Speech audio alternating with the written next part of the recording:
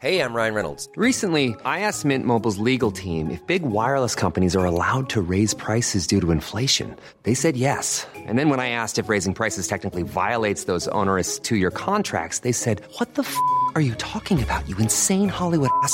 So to recap, we're cutting the price of Mint Unlimited from $30 a month to just $15 a month. Give it a try at mintmobile.com/switch. $45 up front for 3 months plus taxes and fees. Promo rate for new customers for limited time. Unlimited more than 40 gigabytes per month. Slows full terms at mintmobile.com. Everyone knows therapy is great for solving problems, but getting therapy has its own problems too, like finding the right therapist, fitting into their schedule, and of course, the cost. Well, BetterHelp can solve those problems. It's totally online and built around your schedule. It's surprisingly affordable too. Connect with a credentialed therapist by phone, video, or online chat, all from the comfort of your home. Visit BetterHelp.com to learn more and save 10% on your first month. That's BetterHelp, H-E-L-P. Burrow's furniture is built for the way you live. From ensuring easy assembly and disassembly to honoring highly requested new colors for their award-winning seating, they always have their customers in mind. Their modular seating is made out of durable materials to last and grow with you. And with Burrow, you always get fast, free shipping. Get up to 60% off during Burrow's Memorial Day sale at burrow.com/ACAST. That's burrow.com/ACAST. burrow.com/ACAST.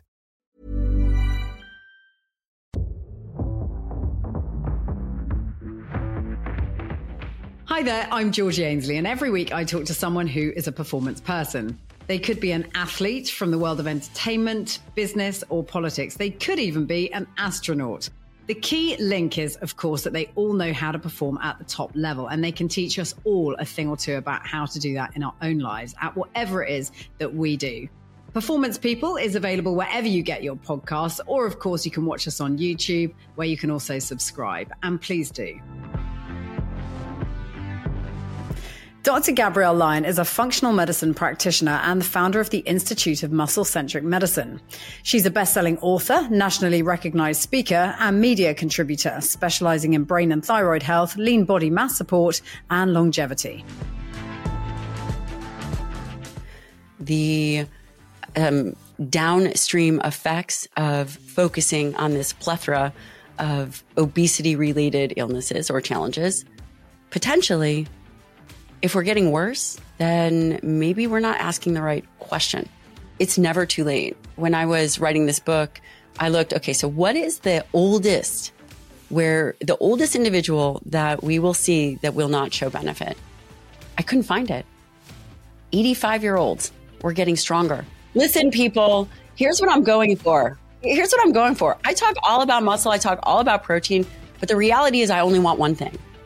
And I want a stronger world. That's all I care about. So I was really inspired when I did a little bit of research into who you are and what you're all about, Gabrielle, by watching your TED Talk, and you talking in particular about this lady, Betsy.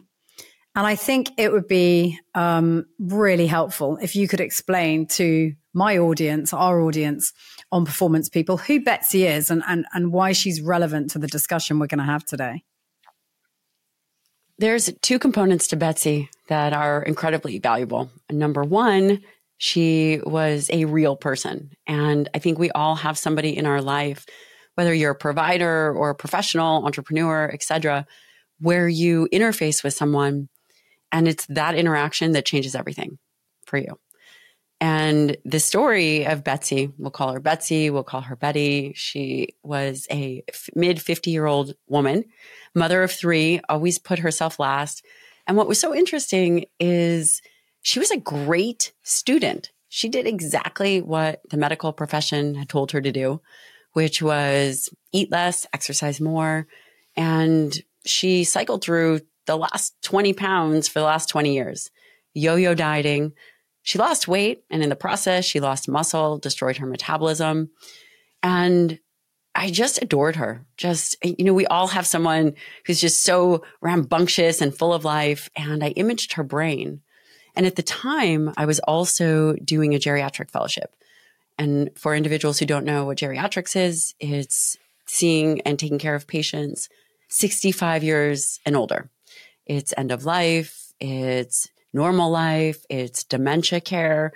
it's palliative care. It's quite all encompassing and quite intense. So I imaged Betsy's brain, and Betsy, again, this was a study looking at the interface between body composition and brain function, and her brain looked like the beginning of an Alzheimer's brain. And it was at that moment that I realized we had failed her. The medical community had failed her. The culture had failed her. She was doing exactly what she was told to do. And I knew that at some point she was going to forget her kids' names, and just the trajectory of her life wasn't going to be what she probably anticipated. And that's really where these concept of muscle-centric medicine was born, because I knew we had to do better. And then the second part of Betsy is that we all have someone like that in our life who has struggled to do the right thing, to be able to manage habits, or is doing exactly what they're being told, but the results are yo-yo dieting over 2 decades. So was Betsy struggling with obesity? Was that the thing that was the central focus of all of this? Is that where this starts? For Betsy, yeah, she had always struggled with her weight. She had always struggled with her weight, probably her whole life. And, as a society, it's crazy. We hear something repeated over and over again, and we ultimately believe it's true. I'll give you an example of that. Or we believe that we are possibly asking the correct question. We've been struggling with obesity, for the last 50 years. And for 50 years, we continue to ask the same question. And we focus on these diseases of aging like diabetes, diseases that we think are related to obesity, diabetes, cardiovascular disease, Alzheimer's, metabolic diseases. And we continue to focus on the pathology of fat. This is where we have honed our skills, honed our attention, yet 70% of individuals are either overweight or obese. If we were to take a step back and say, we've been trying to fight this, quote, obesity epidemic, yet everybody continues to get worse. The downstream effects of focusing on this plethora of obesity-related illnesses or challenges, potentially, if we're getting worse, then maybe we're not asking the right question. And I don't believe that we are. The question and the solution of obesity is the wrong attention. It's not that we're over fat, it's that we're under muscled. And when I started to really think about how do we come up with a solution for this? So I asked my colleagues, and my colleagues said, well, eat less, exercise more. And then I started to think about all the patients I was also seeing in the nursing home and in the hospital, and what were these unifying factors? And the one thing that struck me so profoundly was that the unifying factor wasn't that they were over fat. It was that they all had unhealthy skeletal muscle. So being under-muscled, does that have a direct correlation because of the ramifications of that over a period of time that lead to all these other things that you've been talking about? So, for instance, dementia. Is that actually linked? Yeah. Yes. Yes. And I so appreciate that question. The idea that, if you were to weigh out what is more dangerous as you age, to put on body fat or to lose skeletal muscle, it's much more dangerous to lose skeletal muscle. When you think about skeletal muscle, if we were to lay out what does skeletal muscle do? What is it? Why is it important? Skeletal muscle is your metabolic sink. It's your metabolic currency. What does that mean? That means it's the site for glucose disposal, the site for carbohydrates that you eat.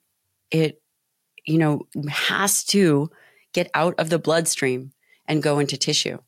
And the primary site of that, 80% is skeletal muscle. As you can imagine, if you don't have healthy skeletal muscle, if you have low muscle mass, where does that blood glucose go? It stays elevated. It eventually will go into other tissues with the help of insulin, but we see an increase in glucose over time, an increase in insulin resistance. Insulin is a peptide hormone released from the pancreas to move glucose out of the bloodstream into cells. So yes, skeletal muscle loss or having unhealthy skeletal muscle is a crucial component. And in fact, you will see defects or challenges or issues with metabolism in skeletal muscle, like insulin resistance, decades before you start to see overt problems like type 2 diabetes. There is no such thing as a healthy sedentary individual.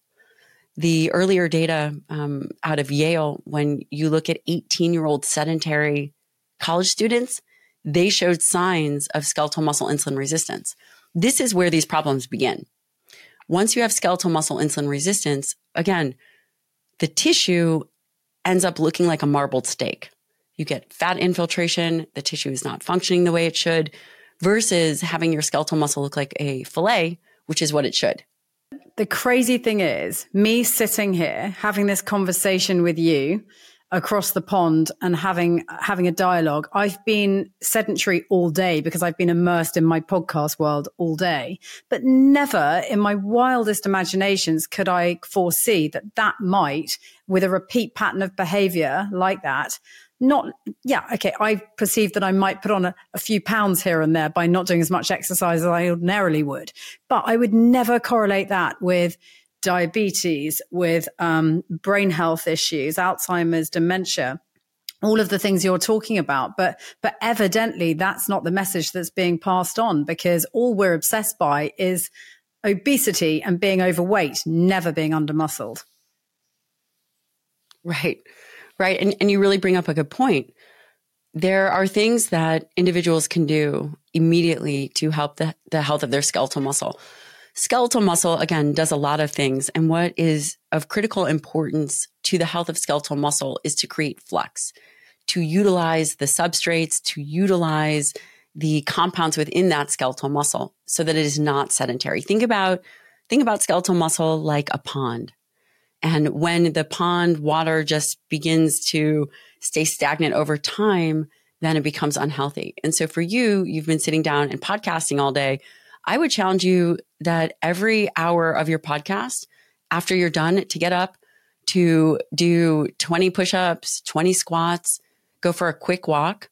And that would be efficient and effective to move that substrate within skeletal muscle. And the thing about it's that not is, hard. no, have healthy that's skeletal completely, muscle. and it's completely realistic and totally achievable. And normally the perception is that you sort of separate off your exercise from the rest of your day and you don't ping pong the two back and forth intermittently over the course of a day. But like you say, a lot of us say, oh, well, we've only got half an hour. Can we really fit that in and make an excuse for it, as opposed to actually, like you say, just do a little bit of something rather than nothing at all. So how much damage are we doing to ourselves, and how quickly are we doing that sort of, is there irreversible damage, or can we turn it around? And at what age can we turn it around? Or is there a point where all is lost? I think that this is why my book has done so well. So my book is called Forever Strong. And as you can imagine, forever strong, it's never too late. Skeletal muscle is an organ system. We think about the cardiovascular system. We think about the pulmonary system. Skeletal muscle is an endocrine organ system. And when you contract skeletal muscle, it secretes myokines. It does a whole host of other things. And it's never too late. When I was writing this book, I looked, okay, so what is the oldest individual that we will see that will not show benefit? I couldn't find it. 85-year-olds were getting stronger and gaining more skeletal muscle.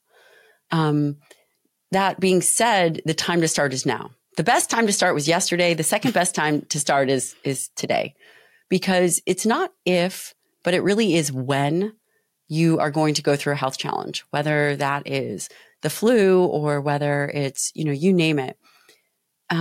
We get sick, and making sure that we can have healthy skeletal muscle to act as a reservoir for our body is really crucial. And then as we age, the other misconception I would say that people have is that they think that aging is a linear process, that it's just kind of this slow decline. That's not it at all. typically there will be an event that's a catabolic crisis, a major event that will put someone in bed rest for 7 days. You could lose 2 pounds of skeletal muscle in 7 days. That's not to say you need to be a bodybuilder and massive, but you do need to have the tracks in place to maintain the tissue and to build and put into reserve, not if, but when something like that happens. And when we're younger, in our 30s, 40s, even our 50s, it becomes much easier to regain strength and to regain tissue. But as we age, it definitely becomes more challenging. So let's help people by explaining, or you explaining, because I'll just ask the questions, but how they get better muscle health. We've touched a little bit on exercise, but there are other components to this, including sort of nutrition as well.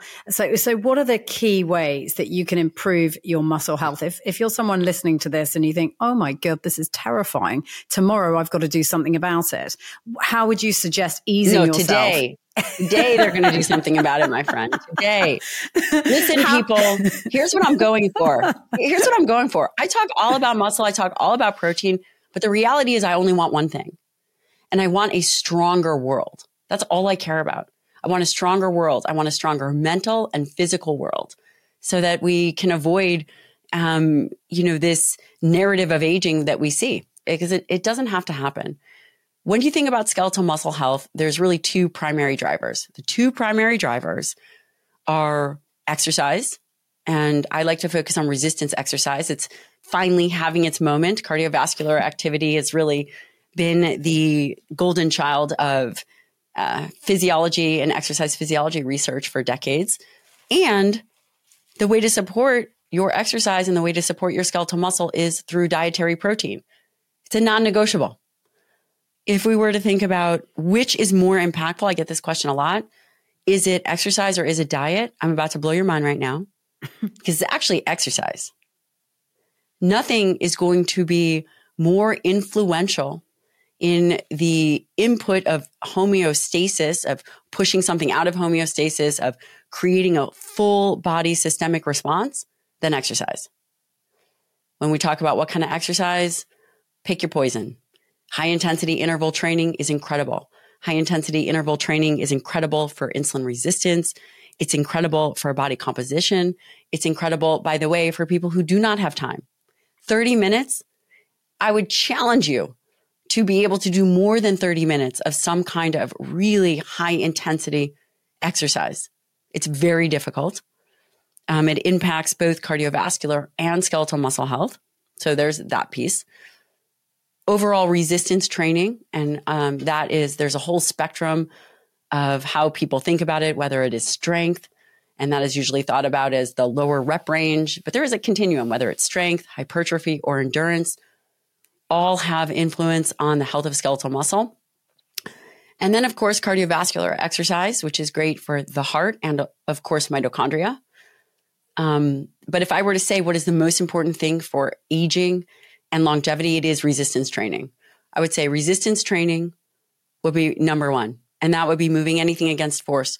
If you are new to training, it could be body weight. It could be push-ups. It could be squats. And then you could progress to bands. It doesn't have to be complicated, but I will ultimately say the goal is that you are training for life. You're not training to be better at exercise. You are training to be better at life. And what does that mean? That does mean being able to pick up heavy weights and move them.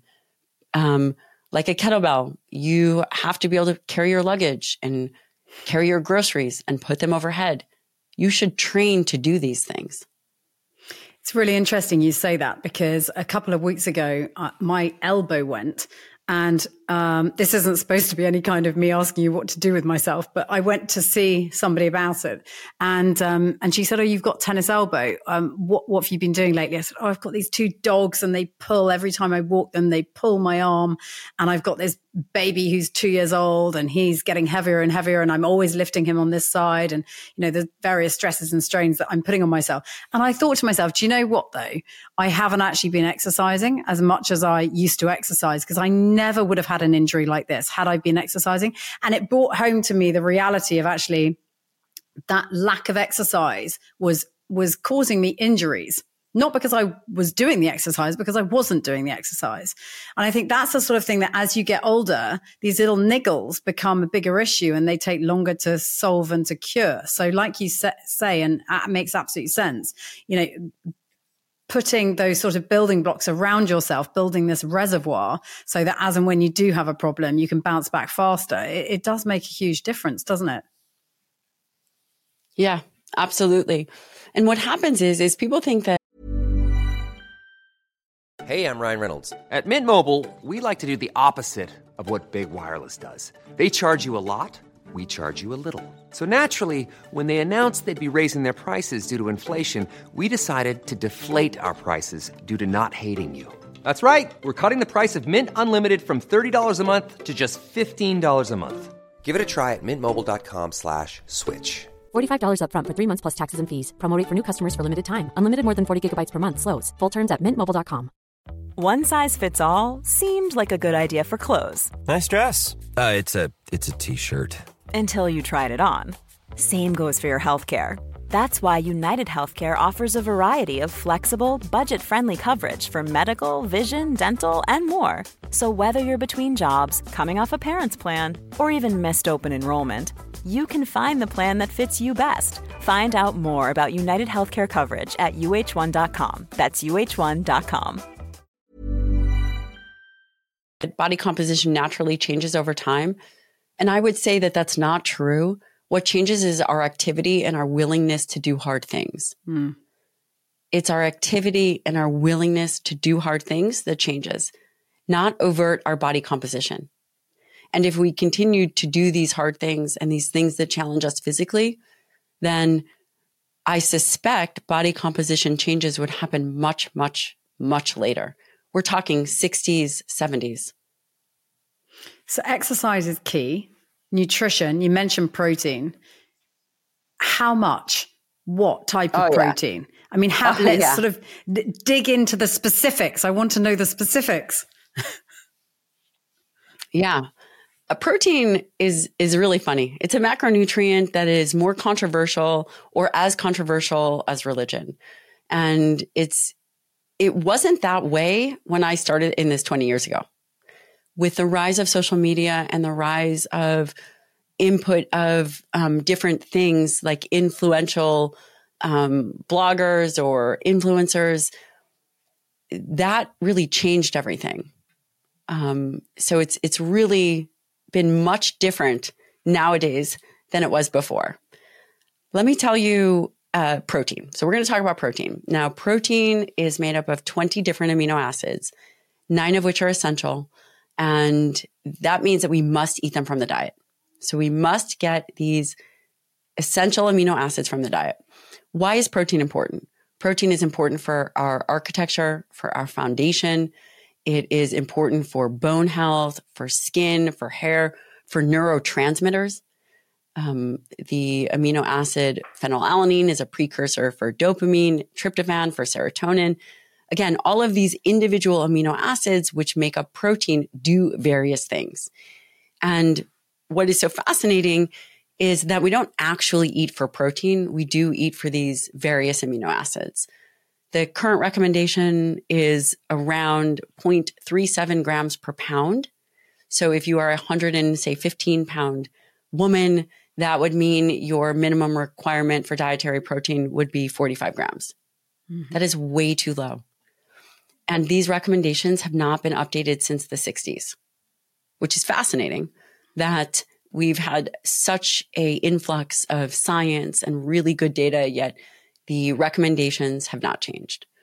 What is much more valuable for people is to have double the RDA, and that would be closer to 1.6 grams per kg. So that's 0.7 grams per pound.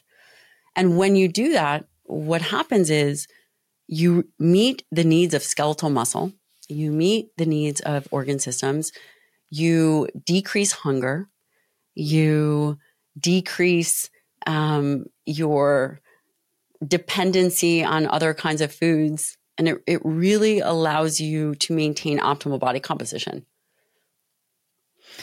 Okay, so exercise, diet. What about the mental health aspect? Does that play a role in any of this? And if so, how much would you say? Do you mean the mental aspect in terms of what? Your emotional well-being, your lifestyle choices, the things that you do, which, I don't know, may create those endorphin releases or whatever it might be to contribute to a better sense of well-being. Well, having there's two parts to that. Certainly exercise. We know that exercise influences brain function. Exercise, because you have healthy skeletal muscle and you are training skeletal muscle, these skeletal muscle, the various muscles in your body release these myokines. And these myokines, like cathepsin B or irisin or BDNF, they all have impact on mood and brain function. And BDNF helps with brain neurogenesis, helps with memory.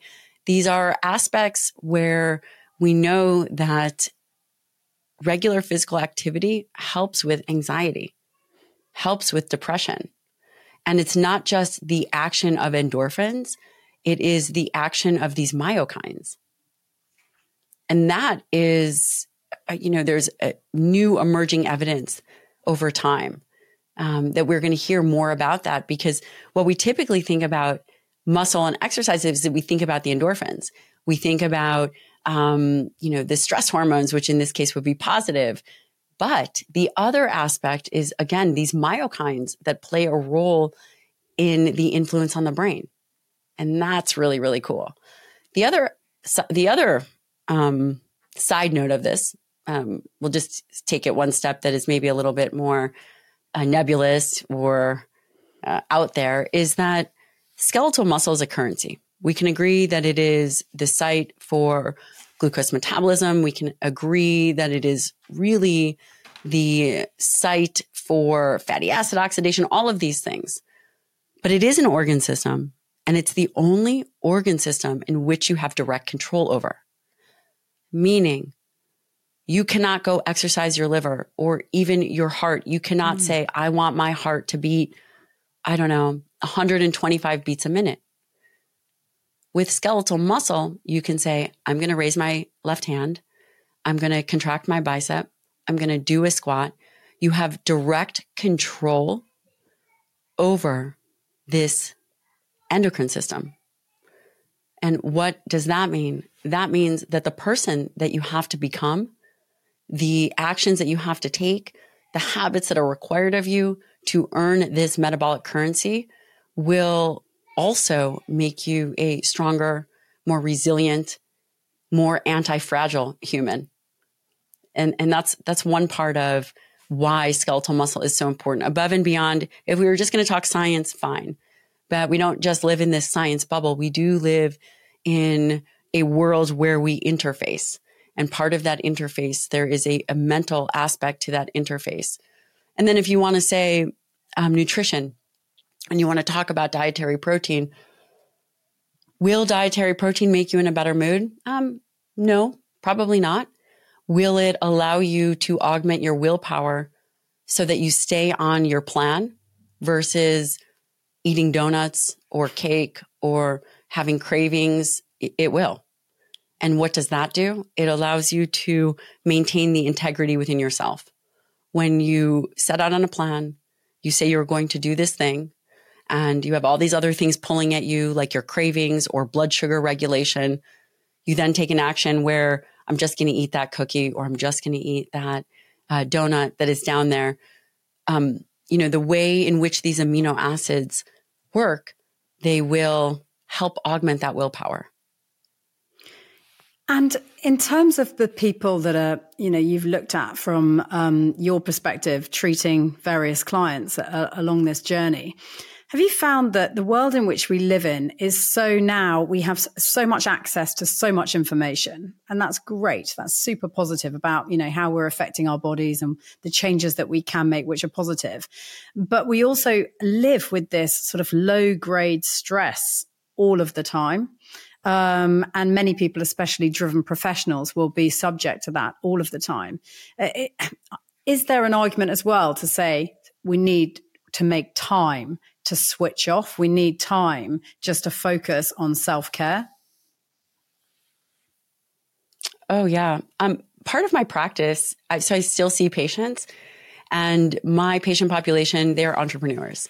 I take care of some of the best, most successful entrepreneurs in the world. And I will tell you, they have very specific ways about them.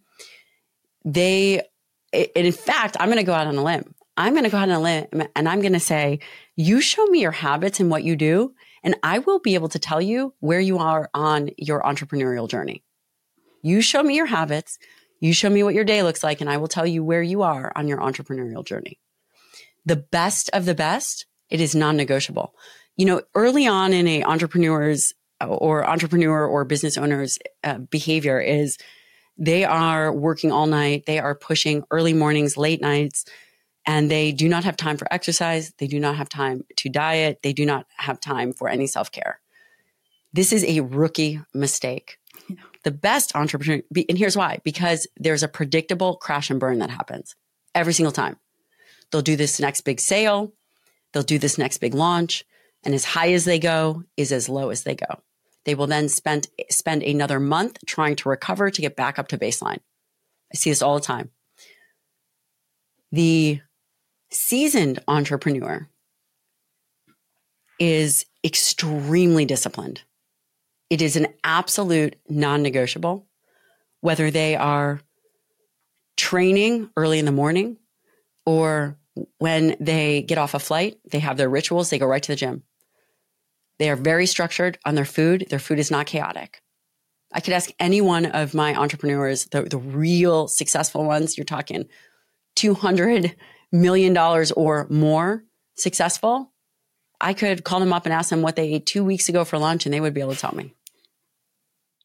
Is that because it's ingrained in them, this pattern of behavior thing? Is that if you know what you're, like you say, you have this sort of routine that you call on, and you don't change those variables. There are other things in your life that will cause for you to turn right or to turn left, but those things are the things that they can control, right? Is that what it's all about? It's all about controlling the process better. Yeah, it's just they recognize the importance. They know that they are only going to ever be able to go as high as their health. And because they care about business and because they care about what they are doing in the world, they know that as high and as successful as they're ever going to be is going to be their ability to keep up. Okay, so normally at this point, I'd ask you and do they have habits? Yes. Yeah. Normally at this point, I'd ask you for a performance tip for people for better everyday life so that they can perform better every day. But it feels like the better thing to ask is, what are those people doing 200 million up that the rest of us aren't every single day, which is leading to success and ultimately performance? They do a few things. And I will say that there's one perspective piece I'd love to add, because I think that that's the benefit of being a clinician who sees patients, is that over time, a good clinician can recognize patterns of disease, but an effective physician recognizes patterns of people. And I think if you recognize patterns of people, there's a lot to be learned from that. And one of the things that I've noticed of the most successful people in the world is they're very neutral. Going into any big speaking event, any big negotiation, any big anything, they actually are pretty neutral, because following the big event or the big deal, for normal people, those are moments of weaknesses. At the pinnacle, when you are doing everything right and you're having a ton of success, because you're on this kind of dopamine high, this is a point of vulnerability. And after it, an individual will go as high as they went is as low as they go. So you don't go to baseline, you go actually much lower. And I think that these people recognize it very early on. And so they are neutral going into any kind of major thing. They have a level of neutrality. So while the rest of us are trying to catch up and, oh my gosh, that big thing or everything is this big deal, it's not like that for them. And so they don't fall off their plan. They're not losing sleep the night before. They're not, starting to go have a bunch of drinks, or I just did this great big keynote and now I'm going to go eat a bunch of cake. They're very consistent. And what's so consistent is their emotional control, and they groom themselves in a way where it's not actually effort. So it becomes second nature. It's not this continued effort of forcing a neutral mind. It is something that just exists and it becomes a way of life. And those individuals, it allows them to maintain consistency over decades. They all train. They all do some kind of resistance exercise. They all have a consistent nutrition plan, all of them. They all have great doctors on their team. They are not out there, and they outsource, right? So my patients are very good about doing the things that they need to do. Here's your blood work. We're going to do this. We're going to do your blood work in another 6 months. It's not, and they've become very good at it. It's not secondary. They don't wait for the wheels to fall off the bus. And what I guess is your greatest success story to date? Which is the patient that you're perhaps most proud of? I know there's data protection involved here, but if you could draw on one experience which has really consolidated all of this learning for you, which would it be?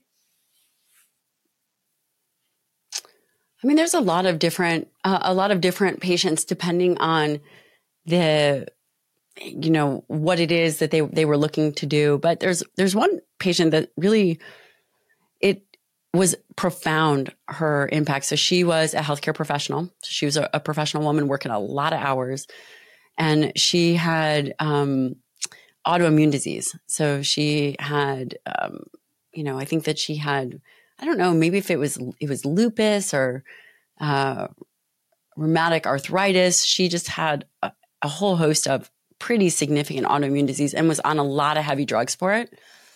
She had struggled to lose weight. She did every diet under the sun. And when she started working with me, she ended up losing 60 pounds and was able to cut back nearly all her medication. Inflammatory markers went down, everything. And she just was finally ready. She was ready to be less distracted. One of the reasons why people don't do well is they're very distracted. And when individuals are very distracted, they don't stick to a plan. And, you'd mentioned earlier, what's all this? There's so much information out there. Yes. And that information does one thing. It doesn't provide good information. It provides distraction. What becomes very critical is to vet the information that you're hearing, understand that you are going to execute on a plan, put on the blinders and not abandon ship, and really focus on that key action. So if someone is listening to this and they're like, well, what are the practical things? How to get started? I would say, here's what it's going to be. You're going to start with 1 gram per pound of protein for your ideal body weight.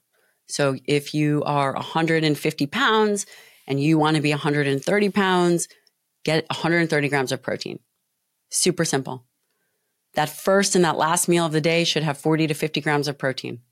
The middle meal, I don't care. Prioritize protein first. You'll augment your willpower. You'll protect skeletal muscle. If you want to have carbohydrates, you should earn them. Carbohydrates should not be more than 50 grams of carbs per meal, depending on what your carbohydrate tolerance is. Super easy. Don't have to overcomplicate it. Be consistent. You're not going to the grocery store and then figuring out what you're going to do. We're not doing any of that. You are knowing exactly what you are going to be getting, and you are prepping and you are planning, just as you do for your podcast, just as you do for your work. This is just as equally as important. So you do that, super easy. The next thing you're going to do is you're going to add in resistance exercise 3 days a week. There's no excuse not to do it. It's a non-negotiable, because you know that when you are exercising, you are not training to be good at exercise. You are exercising to be good at life. You are doing resistance training to protect your brain. You are doing resistance training because you are cultivating your character in a way that may not be easy, but is challenging. And that is a life worth of meaning. So you do those things, and I think that you're going to be ahead of the pack. Ahead of the pack by 98%. That's great advice. It's absolutely fantastic. Gabrielle, thank you so much. It's been really fascinating speaking to you. Thank you for having me.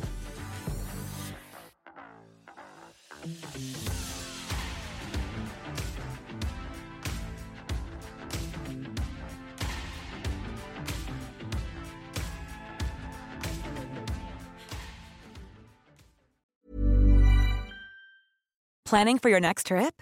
Elevate your travel style with Quince. Quince has all the jet-setting essentials you'll want for your next getaway, like European linen, premium luggage options, buttery soft Italian leather bags, and so much more. And is all priced at 50 to 80% less than similar brands. Plus, Quince only works with factories that use safe and ethical manufacturing practices. Pack your bags with high-quality essentials you'll be wearing for vacations to come with Quince. Go to quince.com/pack for free shipping and 365-day returns. Imagine the softest sheets you've ever felt. Now imagine them getting even softer over time. That's what you'll feel with Boll & Branch's organic cotton sheets. In a recent customer survey, 96% replied that Boll & Branch sheets get softer with every wash. Start getting your best night's sleep in these sheets that get softer and softer for years to come. Try their sheets with a 30-night guarantee. Plus, get 15% off your first order at bollandbranch.com. Code BUTTERY. Exclusions apply. See site for details.